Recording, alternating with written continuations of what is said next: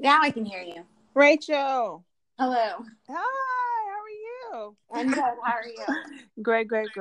Hi, everybody. So I explained to you all who that amazing voice is on the other end, but this is your host, Ashley, with the Genesis Project. Coming to you with another episode. I'm happy because we haven't done an interview in a long time. So this is a treat for you all. Hope you all have had an amazing week, and I hope you enjoy the show. So, Rachel, how are you? I am good. Thank you. You're welcome. Rachel, pronounce your last name for me. Babe. Bane. Okay, it was that simple. I made it way more complicated than it had to Most be. people do. It's totally fine. So let me just explain to you guys who Rachel is. I told you before that I am an Uber driver here in the DC, Maryland, Virginia area. And Rachel was one of my riders. I know. Yay. So she just had a beautiful, beautiful spirit. I had a chance to connect with her during the ride, but then I got a friend request from her on Facebook, and we connected. We connected through Facebook. I saw that we had some things that we were working on that were in alignment, and we had a brief phone conversation. I was like, we need to get this on the podcast. So here we are. So, Rachel, I gave just a brief introduction of how I met you, but just tell us who you are. Oh, that's such a question. I know, right? I hope I'm a lot of things, mostly good, to be honest. I am on a mission to help people smile when they look in the mirror. Nice. Which I think is a nice way to sum up who I hope to be, or hope I am. I do that through my businesses. I rep a dermatology-based skincare brand, or dermatology-inspired skincare brand. And I do online nutrition and health coaching. So really helping people make sustainable changes so they don't need me anymore. I don't want people to keep coming back. I want them to learn how to coach themselves. Right. And then hopefully by being a good friend, daughter, etc. So that's awesome. So I want to get into it because I feel like you left something out. You wrote a book. Actually, you wrote several books, right? Well, I have published one. I'm in the middle of writing the sequel to that, and then I'm finishing, hopefully, the memoir that kind of ties them all together. So, okay, so I think your books, the theme is awesome and something that's definitely needed in this world. So tell us about your book of affirmations. Yeah, I actually hadn't heard it described that way before. It's called Tripping in Public, and I really never expected much to come of it, to be honest with you, which is, I guess, how life works, you kind of, when you learn to have confidence and trust yourself, you just do what you feel you need to do, and then it falls on whatever audience it falls on. I am told I'm funny, and sometimes anyways, and my mom, every mom, hopefully, or every person that has a mom, hopefully they're like, yeah, my mom's my biggest fan, and my mom was always saying, you really need to publish these, you really need to put these out there, and I was, of course, like most of us, right, like, okay, mom, whatever, yeah. But I've learned through the years that most of the time my mom is right. Yeah, of course. So yeah, she's the one that actually told me about my skincare business, and I was like, whatever, mom. And then I learned that she was right, so I swore that I would always hear her out from now on, because I almost missed out on a big thing. Mom is always right. Mom's always right. Dad's right too, so most of the time, at least, most of the time. But yeah, so I started actually writing them down, and I just kept them in my notes in my iPhone, and eventually I was like, okay, I have a lot of these, and I'd always wanted to share my story, but and I'd started and stopped so many times, and it just now I know that the story wasn't complete enough to share, because that's the one that I'm finishing, and so the universe was just saying it's like not ready. But these like quotes, if you will, lessons learned through everything that I have gone through were there and ready. And it was a more light way to tell that story and share at least what I'd gleaned from many years of verbal and emotional abuse from peers, bosses, industry, all of these things, pursuing health, writing your health. And so when I put them out there, I honestly thought that my mom would like my Facebook post and like that would be it. And so I got the copy in the mail of it being published, and I took what I actually think is a very terrible picture of me, but I took a picture of me holding, like a selfie holding the book. And then I went about my life. Like, I think I was running to coach, or I don't know, I was doing something, like I had to be somewhere. So I just threw that up there and went on, and my phone was exploding. Wow. And I've never had that before happen. So I was like, exploding for me, I guess, not like the rock equivalent, but yeah, I was like, wow. And people were so fantastic. And I think, we talk a lot about the negatives of social media, right? But we forget the positives in that. And so something like that was just really amazing. Like, just so many people with just really a kind response. And for whatever reason, that response helped complete whatever was missing for me to start writing my actual story. Okay. And then, another friend encouraged me to have a book launch. And, I really wasn't thinking about publicizing it. It was just something I did really for me, almost like a catharsis. And I didn't expect to hear from people saying how much they related to what I was saying, or just the title in and of itself. We're all afraid to make mistakes in public to some degree, I think. And that was certainly drilled into me, in my first career, first industry. But we all do it. Everybody messes up. Everybody fails forward. Everybody slips on something in the street, stumbles to fall, looks back, and then falls because they looked back to see what they felt.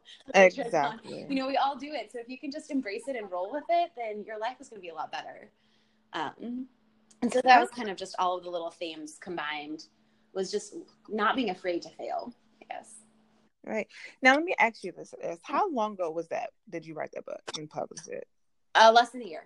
So I think it came out in like September, October, something like that. Maybe August. I don't know. I honestly don't remember. I could look it up, but I think it was like August or something like that. Okay. How much have you grown personally since publishing that book? I don't know. Okay. Because, that's an honest answer. Well, because it's not a scientific experiment, right? Like, right. That's not the only thing that I've been working on or doing. So I hope that I've continued to grow, but I can't say it's because I published this book. Right. Okay. Now, what is the goal for this series? Like, I know you did the first part. You're working on the second, then you're going to do the third. Now, what's the overall goal? Because I know at first you kind of went into it blindly, but now seeing the impact and how much is needed, what are you hoping to come out of this? The sequel is similarly loose in terms of a goal. It's like, oh, I wish I had thought of to say that before I published this. Then there's a few of those, and then I was like, oh, I should make a sequel. That would be good. So I have the title, and I'm honestly more excited about the title, but I'm going to keep that under wraps. So, no, I'm not more excited about the title, but I am excited about it. I feel like, as long as I have quips to share, I'll share them. But the memoir is definitely more personal, more emotional. It's taking a lot out of me, or I should say I'm giving a lot to it, because I want it to be good. There's been so many times I've wanted to be done with it. even recently, like I had posted it because I thought I was done and I was so excited. So I sent it to a friend of mine who, you know, reviewed it, and I told her, I was like, I really don't want to have to make big changes. I really want to be done with this. At the same time, I want the feedback. Like I want the constructive criticism. So. Right. And through that dialogue, you know, I'm like, okay, there's a little bit more to do if it's going to be what I want it to be. Right. And the goal for that is, you know, I want to say it's my contribution, which kind of sounds egotistical, I think. But that's really the only way I can describe it. And someone helped me, you know, come up with that. But, you know, if you've survived any type of belittlement, we all handle that differently. And, you know, my coping mechanisms for all of that was disordered eating.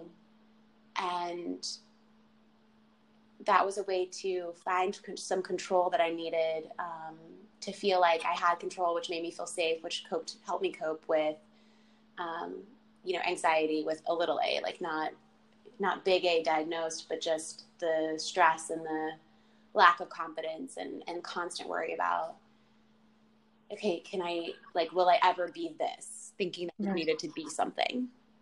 And I feel like I was given that journey and that path so that I could survive it and then tell others that either one, you don't need to follow that path.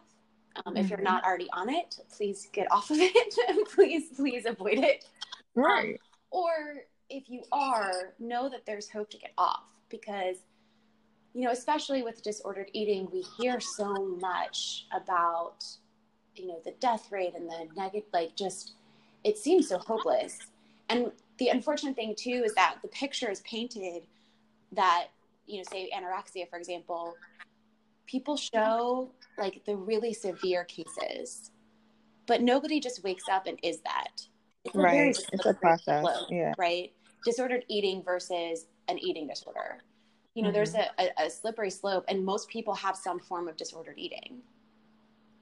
If you really look at what that definition is, and they have some type of effed up relationship with food. Right. And we need to talk more about the slope, I think, because I feel like that will help people seek help sooner to avoid the actual diagnosis. Right. And you know what? You said that, you know, it being your contribution, sounds egotistical, but I actually think it's an act of humility, to be able to present yourself as imperfect and put yourself out there and say, hey, these are the mistakes I made. This is what I did. Let me help you. You know, I think that takes a lot of courage to, you know, to say, because it's, and, you know, even with me sharing on my podcast things that I'm dealing with my low self-esteem, it's, to me, it's like a little an embarrassment, like to say that, hey, I don't like myself. So for you to come out and speak about, you know, how you dealt with things and how you dealt with, you know, disordered eating, I really commend you for that, because most people probably wouldn't. Thank you.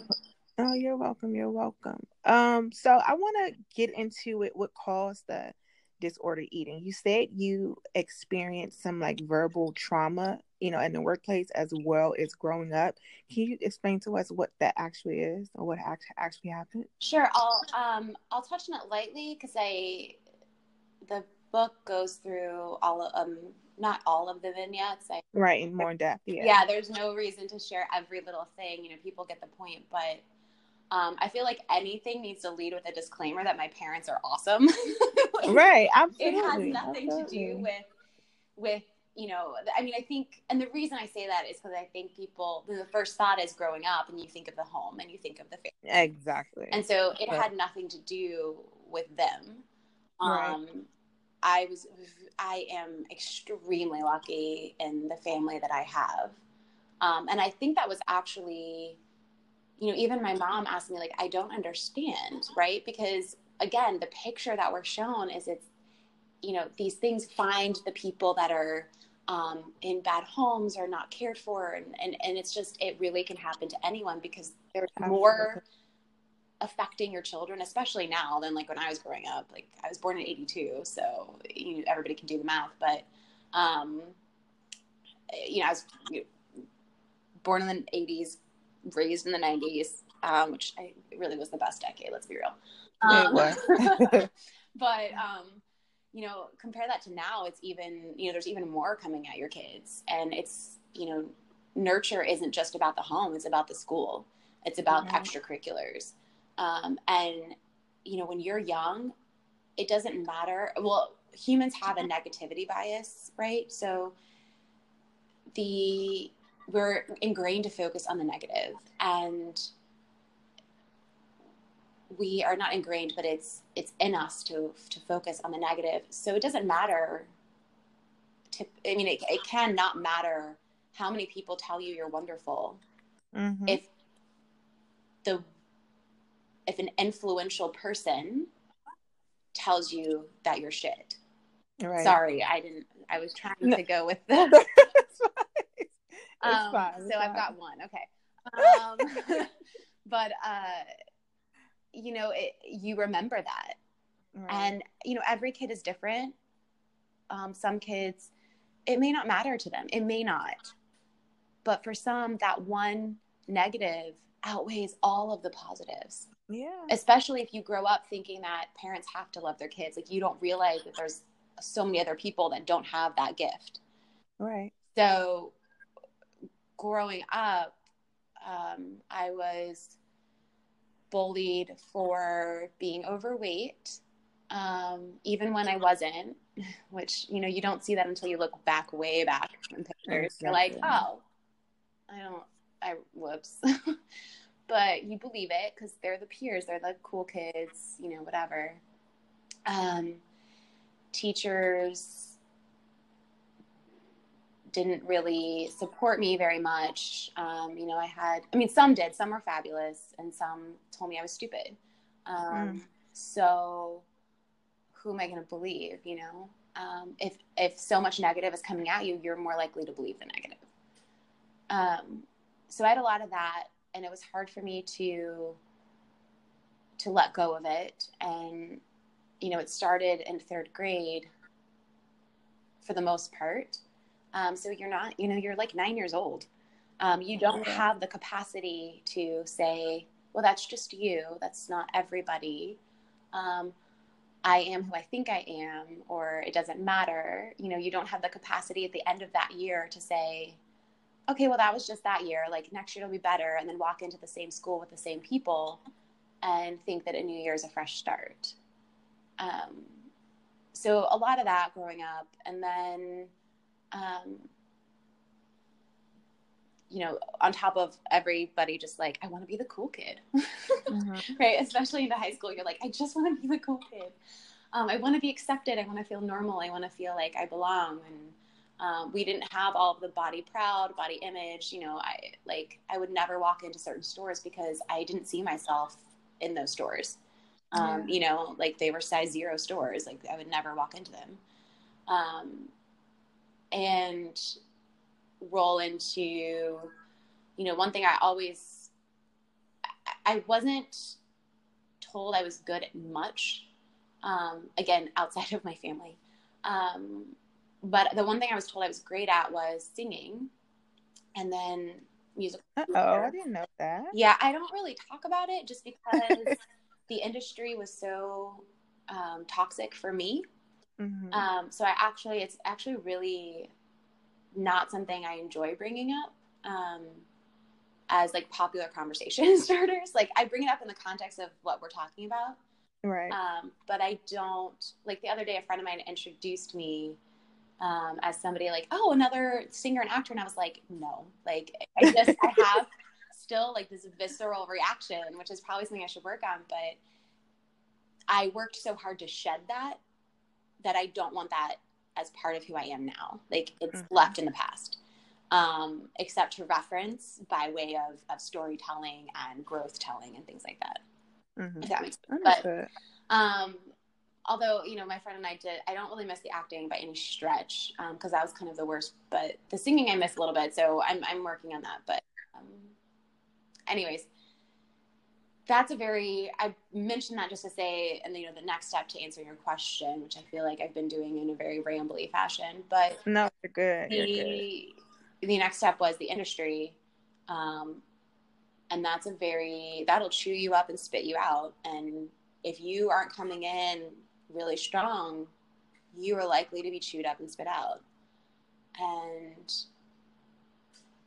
that was certainly almost my experience. I was really lucky that I sensed something was wrong enough to leave, but I couldn't figure out what was wrong. It took like another year and a half to figure out, okay,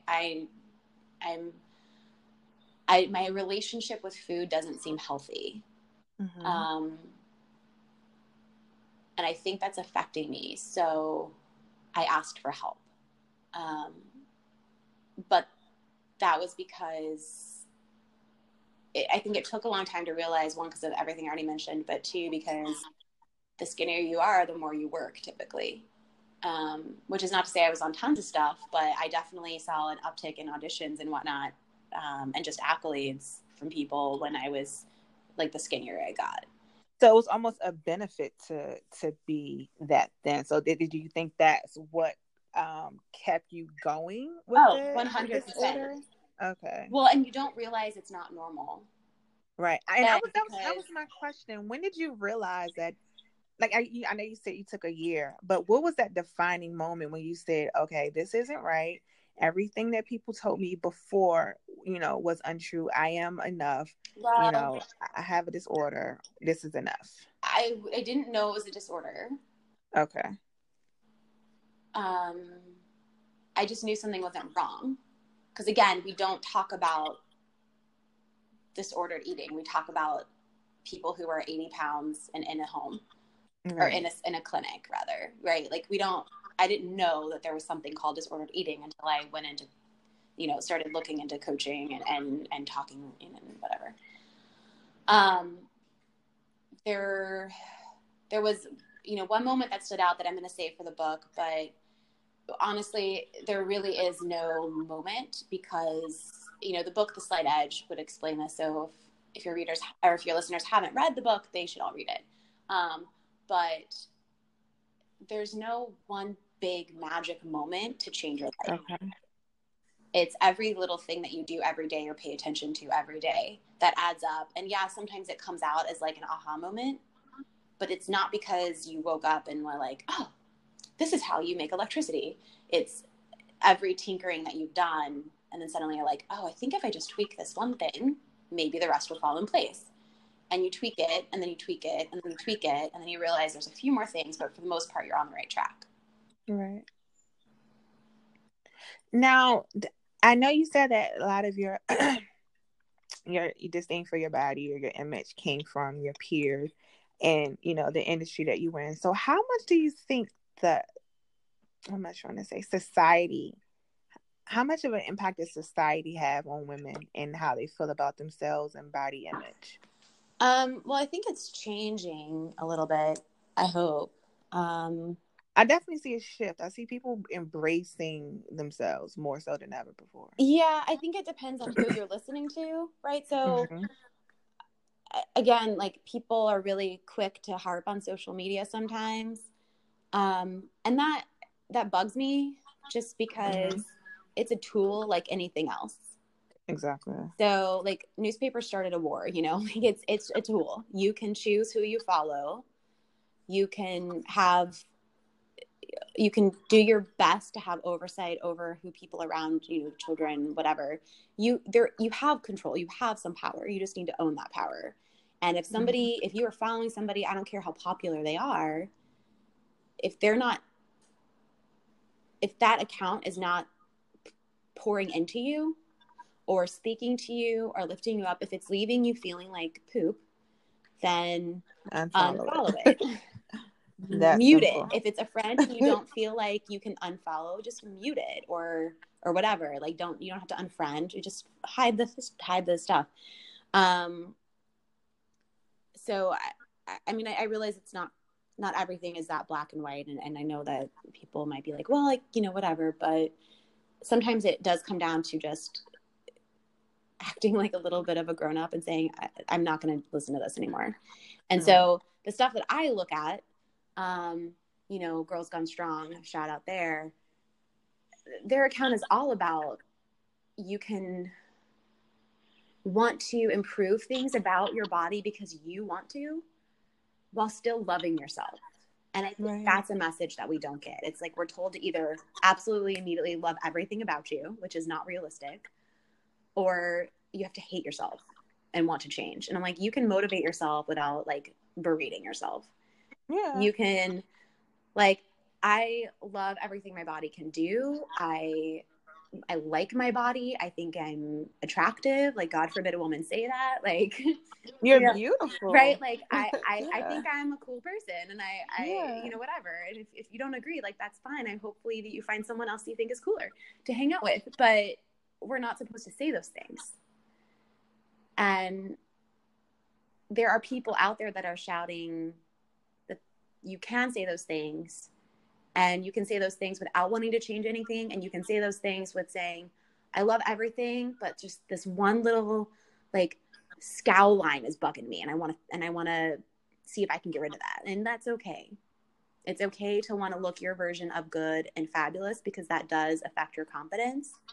The trick is, or the line, the slip slope is, are you placing your self-worth on that line, wrinkle, pound of fat, whatever? There's a difference, and it can be thin. And so you just, again, you need to look at all of the people, voices, accounts that are pouring into you. Which, again, I think maybe like my coffee didn't kick in, although I do drink decaf, so I should probably stop saying that catchphrase. But I'm not being as succinct in my answers as I wanted to be, so I'm sorry about that. No, you're good. And I think this is a great segue into your coaching business. Tell us what that entails. Now, do you just work with people with the eating disorders, or is it for everybody? Yeah, no. So if you have a clinical eating disorder, I would refer you out. Okay. So again, there's a line between disorder. There is a difference between disordered eating and eating disorders. Okay. Can you break the two down if possible? What disordered eating is and eat? Because I think when we think of it, we only think of eating disorder. So if there's a difference, can you kind of break that down for us? Yeah. So if you have been diagnosed with an eating disorder, it's that simple. You've been diagnosed with an eating disorder. You have, you are not anorexic. You have anorexia. You have bulimia. You are, all of these actual eating disorders. A clinician, a psychologist, a psychiatrist has diagnosed that. Disordered eating can be as much as somebody going to their, going out with friends to pizza, and the entire time hearing nothing in their head but, I want to eat that with my friends, but I don't want to eat that because I'm not sure, like, how many calories was in the cheese pizza? Should I get the cheese pizza or the pepperoni pizza? I really want the pepperoni pizza, but I know that it has less calories. So maybe if I just have one piece of the other piece, and well, I did work out, so I can reward myself because I worked out. And okay, so not even trying to be funny. I think I have disordered eating then. Well, but that's what I'm saying, is that most people have some. I wasn't trying to be funny.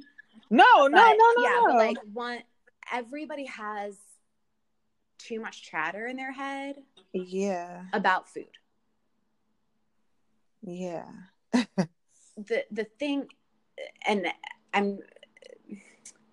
maybe I should make this a blog post, but go ahead. But it really comes a lot down to actions, intentions, the degree to which, and I wish that there was I wish I was doing this as a co-interview with one of my friends who does work with eating disorder patients, because then we could have a lot of fun. Like, maybe that would be the blog post, but we have a lot of fun. I use that word loosely, talking about that line.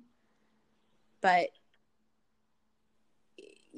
disorder, or it could also be, the hot thing is counting macros. That can be very helpful for some people. Like most of us don't have a sense of portion control or portion awareness. So that can be any type of that gives you portion awareness is great, or can be great for the right people. But it can be taken too far. Right. So like, well, I can't eat that because I didn't weigh and measure it. Like I got to get my blocks. Like I have to have my protein shake post workout within like the 20-minute anabolic window, which by the way, we now know doesn't really exist. So just don't be crazy. That is, I'm using that word loosely too. Right. No. Because I don't want to get into areas where like people are gonna be like, okay. But yeah, so I coach people. I do online coaching. I use Zoom so that we can see each other. I can see body language. You can see mine. I coach.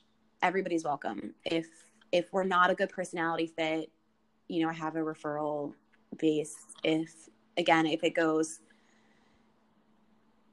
to other, maybe you have hypertension and you need like a prescription diet from your doctor or, whatever.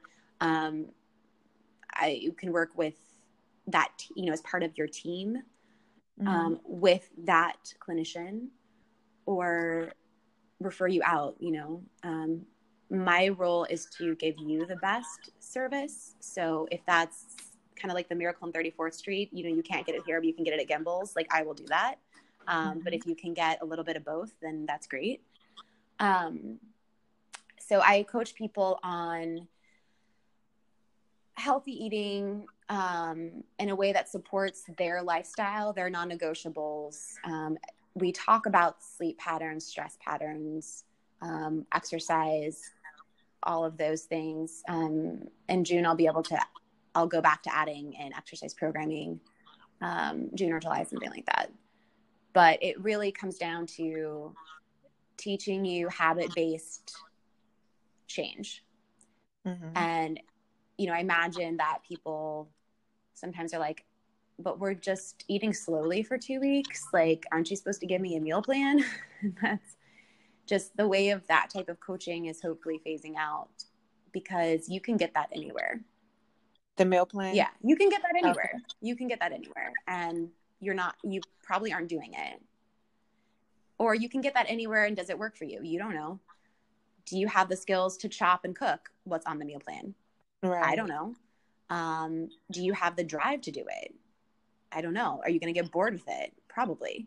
But if we can learn that, like, you can totally go have pizza if pizza is your thing with your friends, and get more satisfaction out of one slice because you ate and savored it and took each bite as if it was your last bite, and you had a much more pleasurable experience than downing or, like shoving 6 pieces down your throat or whatever, right? That's great. And you're still hitting your fat loss, muscle gain, whatever it is, goals, but you're still embracing and participating in life. As opposed to saying, I can't go because I'm busy, but secretly you're not going because you're afraid to eat pizza. Right.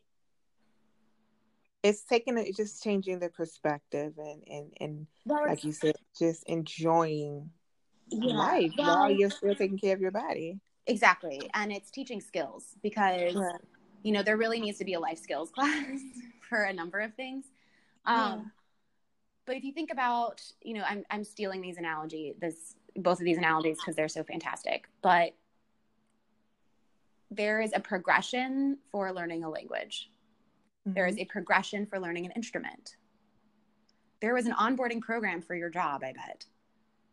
Yet, we live in a society where we don't know how to just eat and nourish ourselves. And there's no progression that's taught when somebody's like, I want to lose weight, and they go to their trainer and the trainer hands them a meal plan or like a supplement. Well, great. Like, what is that person supposed to do with that? Right. There's a reason that somebody says they want to lose weight, but they keep eating the way they're eating or not moving or whatever, there's a reason. And the reason makes sense because if you unpack who that person thinks they are, you know, it's, well, why did you work late? Well, it turns out they value themselves as a provider for their family. So they're working late and eating out of the vending machine because if in their mind, if they don't stay late and work late, they're not providing. So you can't get all of that kind of unpacked goodness and, you know, undoing the logjam with handing somebody a meal plan. You can get that through coaching. So good stuff. So before we move into the skincare, which is a, you know, huge part of what you're all about and what you do, I want you to tell us where we can find your book as well as more information on your coaching. Sure, yeah. So my social media preference of choice is Instagram. And instead of trying to have everybody spell my name, you can find everything at yesyou.co.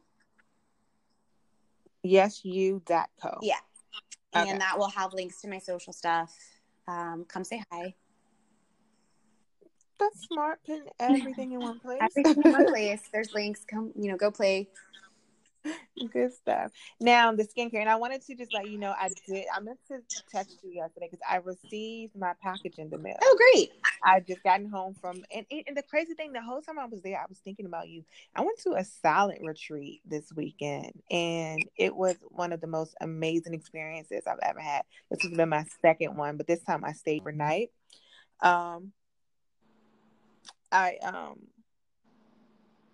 I was going to say maybe, you know, that's something you and I can go and experience together because it is just something that is glorious. Oh, thank you. Yeah. So I'm going to send you some information about that retreat. But let's go into the skincare brand. I know, just tell us a little bit about what it is and what you do. Yeah. So the best way is really just to shoot me a DM on Instagram or email through the website. So it's dermatology-based skincare. It's we're in the US, Canada, and Australia. We're the number one skincare brand in North America for a reason, I will say. We target the four main concerns, and the founding doctors really just wanted to put a dermatology office in people's bathrooms. If you think about like why go to the doctor for the common cold when you can go buy medicine, you know, if these low-hanging fruit can be solved or at least managed, I should say, in the bathroom, then why not? There's not enough dermatologists to go around. So they really just wanted to extend their practice, so to speak. And I won't bore you guys with, I mean, I think it's exciting and I think that it's really cool about how they started and like how they got from department stores to here. But, you know, if you want to know, let me know. I'm sure you can find it. But I think the most exciting thing for your listeners is like, okay, I don't care about the history. Like, what can you do for me? So I would just say, what I can do for you is a very quick little skin consult. I mean, I think, Ashley, that you did it. Like, it's super fast. It mimics the consult you get with the doctors, and it gives you the regimen that, you know, treats the concerns that you're worried about. And then we can go from there. And if you end up wanting it, awesome. I would love to, you know, help you. And if you don't, then no worries. But the link to that is in my bio, or just, again, like, shoot me a DM. You know, you can get the link on my website, you know, all that good stuff. But yeah, it's pretty simple, pretty self-explanatory. Probably the best thing that ever happened in my life in terms of personal and professional development. And the rest I'll kind of, again, leave for the book as a little teaser, I guess. And just to mention, Rachel has some of the most amazing skin I've ever seen. She definitely has a glow. So she definitely is a billboard for her product. And she practices what she preaches because she is also in great shape. Oh, and I was looking at your Facebook and your Instagram and looking at you pushing those weights. And I was like, she's my goal. Aww. I wish I could do that. But just about the skincare, I think I shared with you before. I worked at Sephora. And I worked in the skincare department, and just working with people in skincare, even though I wasn't a dermatologist or anything, that really is therapy. Yeah. Like, people, and I have my own skin issues. That's why I was able to resonate so well with it. And I'm still dealing with some stuff. And I finally found a regimen that works for me. But working in that industry, it kind of ties into everything that you have to do. So I just commend you, and I wish you the best in all Thank of your you. endeavors. Well, And go ahead. yeah, I really appreciate you saying that, because it's certainly something that it took me a bit to get, Mm-hmm. just the connection between, again, we all have something that when we look in the mirror frustrates us. Right. And we're worried that others will see and only see. Right, exactly. And I didn't get that about skin, because like I was always like the chubby girl with the cute face, until I started breaking out as an adult. I was like, okay, well, now what do I have? Like, Well, where do we go face? from here? Right. And I didn't also recognize the difference between cosmetic and not. And so as you learn these things, you're like, okay, cool. It's not about telling someone they have to look a certain way.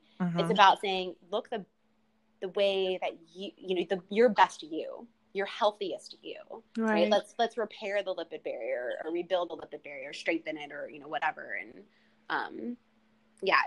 so I appreciate that you sharing your perspective, because you've seen it too in a different avenue. Absolutely, absolutely. So, Rachel, I just want to say thank you again for agreeing to record with me today. And like I said, I wish you all the best in your endeavors. Do you have any events coming up, or anything that you would like to share, or any final words that you'd like to say?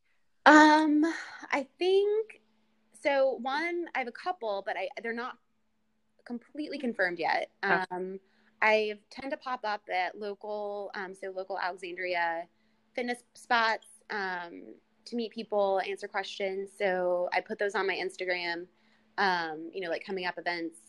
But yeah, the best way to get a hold of me is through Instagram, through my website. I do have a Facebook page, and a few other, like LinkedIn, Pinterest, etc. But yeah, Instagram is my little place to hang. So. And your hub is yesyou.co, right? Yes, exactly. Yesyou.co. All right. Well, Rachel, thank you again. And You're so welcome. I appreciate you inviting me on. Absolutely, absolutely. And I'm sure you and I will be in touch soon. Oh, yeah, absolutely, for sure. All right, listeners. This is another episode of the Genesis Project, and I hope you enjoyed it. Have a blessed week. Bye-bye.